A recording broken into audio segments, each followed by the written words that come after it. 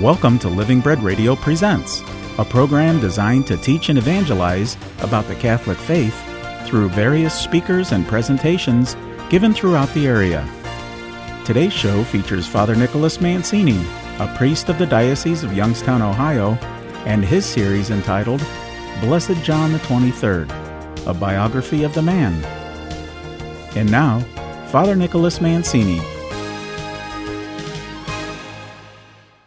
Welcome back to our series on Blessed John the 23rd, the Pope who changed the course of church history.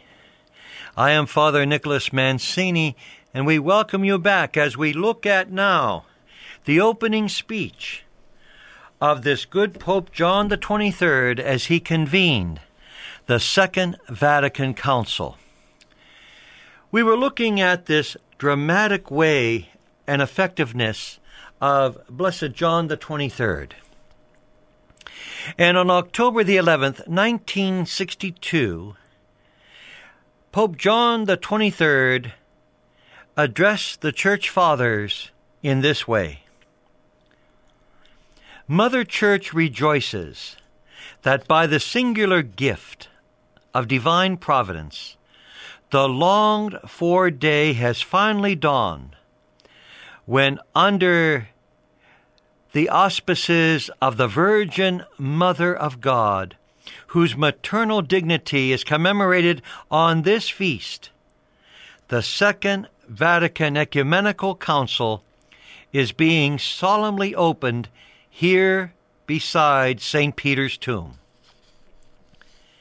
The ecumenical councils of the Church, the councils both, the 20 ecumenical ones, and the numberless others, also important, of a providential and regional character, which have been held down through the years, all prove clearly the vigor of the Catholic Church, and are recorded in the shining lights in her annuals.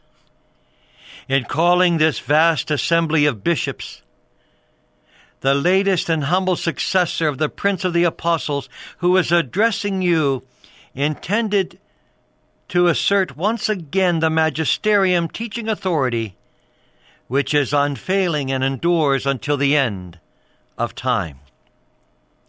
In order that this magisterium, taking into account the errors, the requirements, and the opportunities of our time, might be presented in exceptional form to all men throughout the world. It is but natural that in opening this universal council, we should like to look to the past and listen to its voices, whose echo we like to hear in the memories and the merits of the more recent and ancient pontiffs, our predecessors. These are solemn and venerable voices throughout the East and the West, from the 4th century to the Middle Ages, and from there to modern times. We have handed down their witness to these councils. They are voices which proclaim in fervor the triumph of that divine and human institution, the Church of Christ, which from Jesus takes its name, its grace, and its meaning.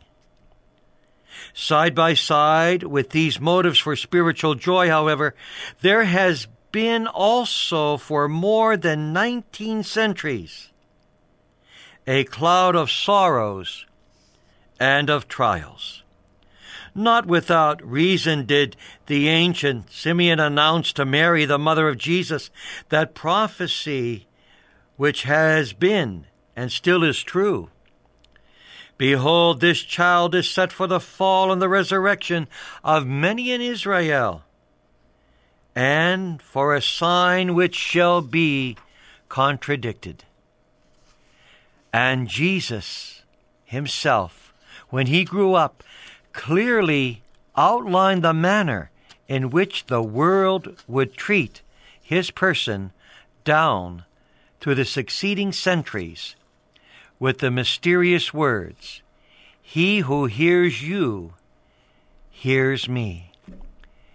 And with those others that the same evangelist relates, "He who is not with me is against me, and he who does not gather with me scatters." The great problem confronting the world after almost 2,000 years remains unchanged. Christ is ever resplendent as the center of history and of life. Men are either with him and his church, and then they enjoy light, goodness, order, and peace, or else they are without him or against him and deliberately oppose his church. And then they give rise to confusion, to bitterness in human relations, and to the constant danger of war.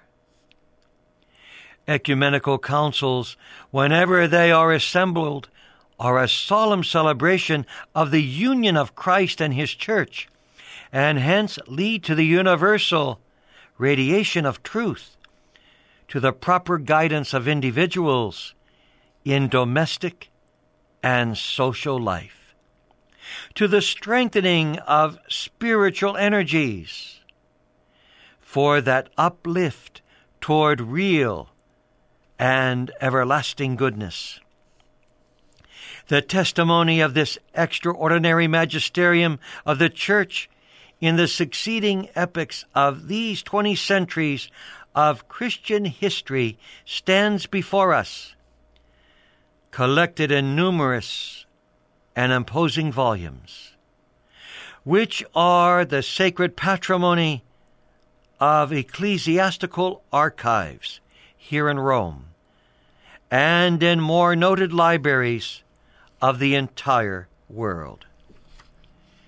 The origin and reason for the Second Vatican Ecumenical Council as regards the initiative for great event which gathers us here, it will suffice to repeat as historical documentation our personal account of the first sudden bringing up in our heart and lips of the simple words, Ecumenical Council. We uttered those words in the presence of the Sacred College of Cardinals so that memorial can be made in terms of January 25th, 1959, the feast of the conversion of St. Paul in the basilica dedicated to him. It was completely unexpected, like a flash of heavenly light, shedding sweetness in eyes and hearts. And at the same time, it gave rise to a great fervor throughout the world in expiation of the holding of the council. They have elapsed 3 years of laborious preparation, during which a wide and profound examination was made regarding modern conditions of faith, religious practice, and of Christian and especially Catholic vitality. These years have seemed to us a first sign, an initial gift of celestial grace. Illuminated by the light of this counsel, the Church, we confidently trust, will become greater in spiritual riches, gaining the strength of new energies therefrom. She will look to the future without fear. In fact, by bringing herself up to date where required, and by the wise organization of mutual cooperation, the Church will make men, families, and peoples really turn their minds to heavenly things. And thus the holding of the council becomes a motive for wholehearted thanksgiving to the giver of every good gift, in order to celebrate with joyous canticles the glory of Christ our Lord, the glories and immortal King of ages and of people. The opportunities of holding the council is, moreover, venerable brothers, another subject which it is useful to propose for your consideration. Namely, in order to render our joy more completely, we wish to narrate before this great assembly our assessment of the happy circumstances under which the ecumenical council commences.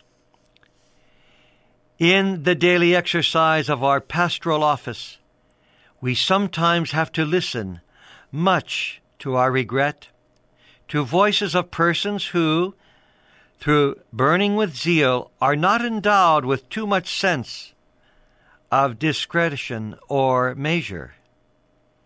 In these modern times, they can see nothing but ruin. They say that our era, in comparison with past eras, is getting worse, and they behave as though they had learned nothing from history, which is, nonetheless, the teacher of life. They behave as though at time of former councils everything was a full triumph for the Christian idea and life, and for proper religious liberty. We feel we must disagree with those prophets of gloom, who are always forecasting disaster, as though the end of the world were at hand. In the present order of things, divine providence is leading us to a new order of human relations which, by men's own efforts, and even beyond their very expectations, are directed toward the fulfillment of God's superior and inscrutable design. And everything, even human differences, leads to the greater good of the Church. It is easy to discern this reality if we consider attentively the world of today, which is so busy with politics and controversies in the economic order that it does not find time to attend to the care of spiritual reality, with which the Church's magisterium is concerned. Such a way of acting is certainly not right, and must justly be disapproved. It cannot be denied, however, that these new conditions of modern life have at least the advantage of having eliminated those innumerable obstacles by which at one time the sons of this world impeded the free action of the Church. In fact, it suffices to leaf even curiosities through the pages of ecclesiastical history to know clearly how the ecumenical councils themselves, while constituting a series of true glories for the Catholic Church, were often held to the accompaniment of most serious difficulties and sufferings because of the undue indifference of civil authorities. The princes of this world, indeed, sometimes in all sincerity, intended thus to protect the Church, but more frequently this occurred not without spiritual damage and danger, since their interest therein was guided by the views of a selfish policy. When we come back, we will continue with Pope John XXIII's opening speech as he convened the Second Vatican Ecumenical Council. We'll return to Living Bread Radio Presents after a short break.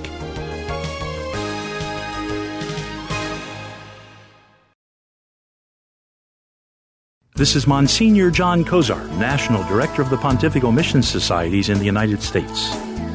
Right now, across the globe, there are millions of refugees, people living outside their home country because of political turmoil, natural disaster, or other circumstances.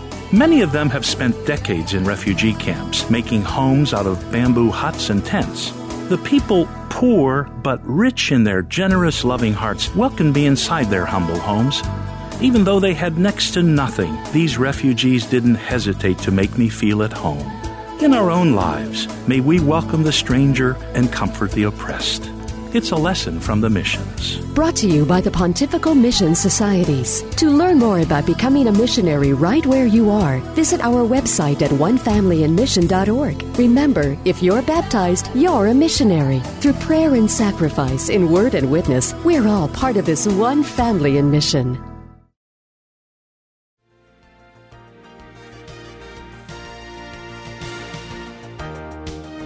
And now the conclusion of today's production of Living Bread Radio Presents. Welcome back as we continue with the opening speech of Pope John the 23rd as he convened the Second Vatican Ecumenical Council. He continues in his opening remarks. In this regard, we confess to you that we feel most sorrow over the fact that very many bishops, so dear to us, and noticeably here today by their absence, because they are imprisoned for their faithfulness to Christ, or impeded by other restraints. The thought of them impels us to raise most fervent prayer to God. Nevertheless, we see today, not without great hope, and to our immense consolation, that the Church, finally freed from so many obstacles of a profane nature, such as in her past, can from this Vatican Basilica, as if from a second apostolic cenacle, and through your voices raise her voice with majesty and greatness. The principal duty of the Council, the defense and the advancement of truth. The greatest concern of the Ecumenical Council is this, that he sacred deposit of the Christian doctrine should be guarded and taught more effectively. That doctrine embraces the whole of man, composed as he is of body and soul, and since he is a pilgrim on this earth, it commands him to tend always toward heaven. This demonstrates how our mortal life is to be ordered in such a way as to fulfill our duties as citizens of earth and of heaven, and thus to attain the aim of life as established by God. That is, all men, whether taken singly or as united in society today, have the duty of tending ceasingly during their lifetime toward the attainment of heavenly things, and to use for this purpose only the earthly goods, the employment of which must not produce their external happiness. For the Lord has said, "Seek first the kingdom of God and his justice." The word "first" expresses the direction in which our thoughts and energies must move. We must not, however, neglect the other words of this exhortation of our Lord, namely, and all these things shall be given you beside. In reality, there always have been in the church, and there are still today, those who, while seeking the practice of evangelical perfection with all their might, do not fail to make themselves useful to society. Indeed, it from their constant example of life and their charitable undertakings that all that is highest and noblest in human society takes its strength and growth. In order, however, that this doctrine may influence the numerous fields of human activity with reverence to individuals, to families, and to social life, it is necessary, first of all, that the church should never depart from the sacred patrimony of truth received from the fathers. But at the same time, she must never, ever look to the present, to new conditions and new forms of life introduced into the modern world, which have opened new avenues to the Catholic apostolate. We must open these new avenues, and we must look at our apostolates in this modern world.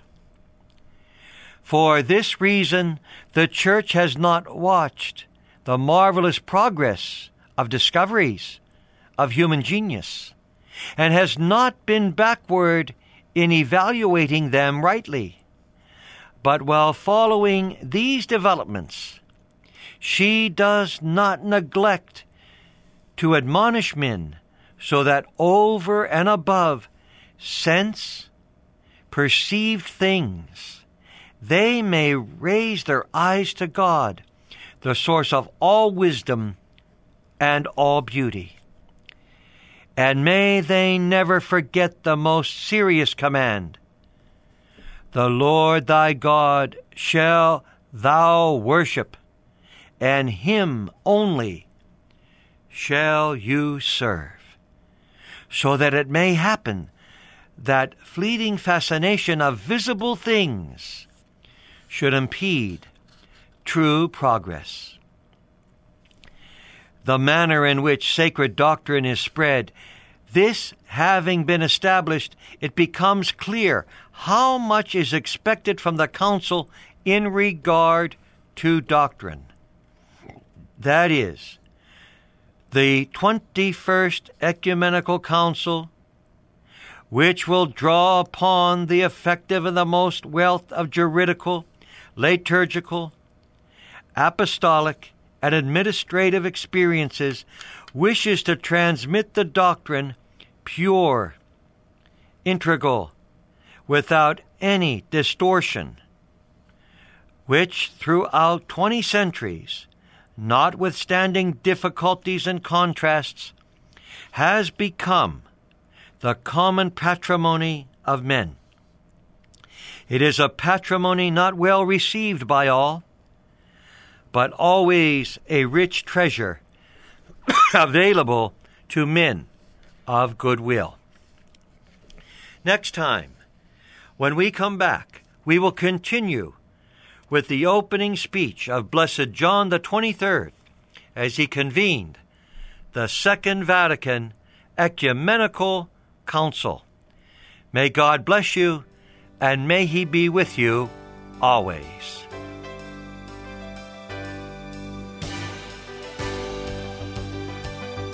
We hope that you've enjoyed this production of Living Bread Radio Presents. For a copy of this program on compact disc, call 330-966-2903 or send an email to orders@livingbreadradio.com and reference the program broadcast date. This has been a production of Living Bread Radio in Canton, Ohio. Join us again next week at the same time for more Living Bread Radio Presents.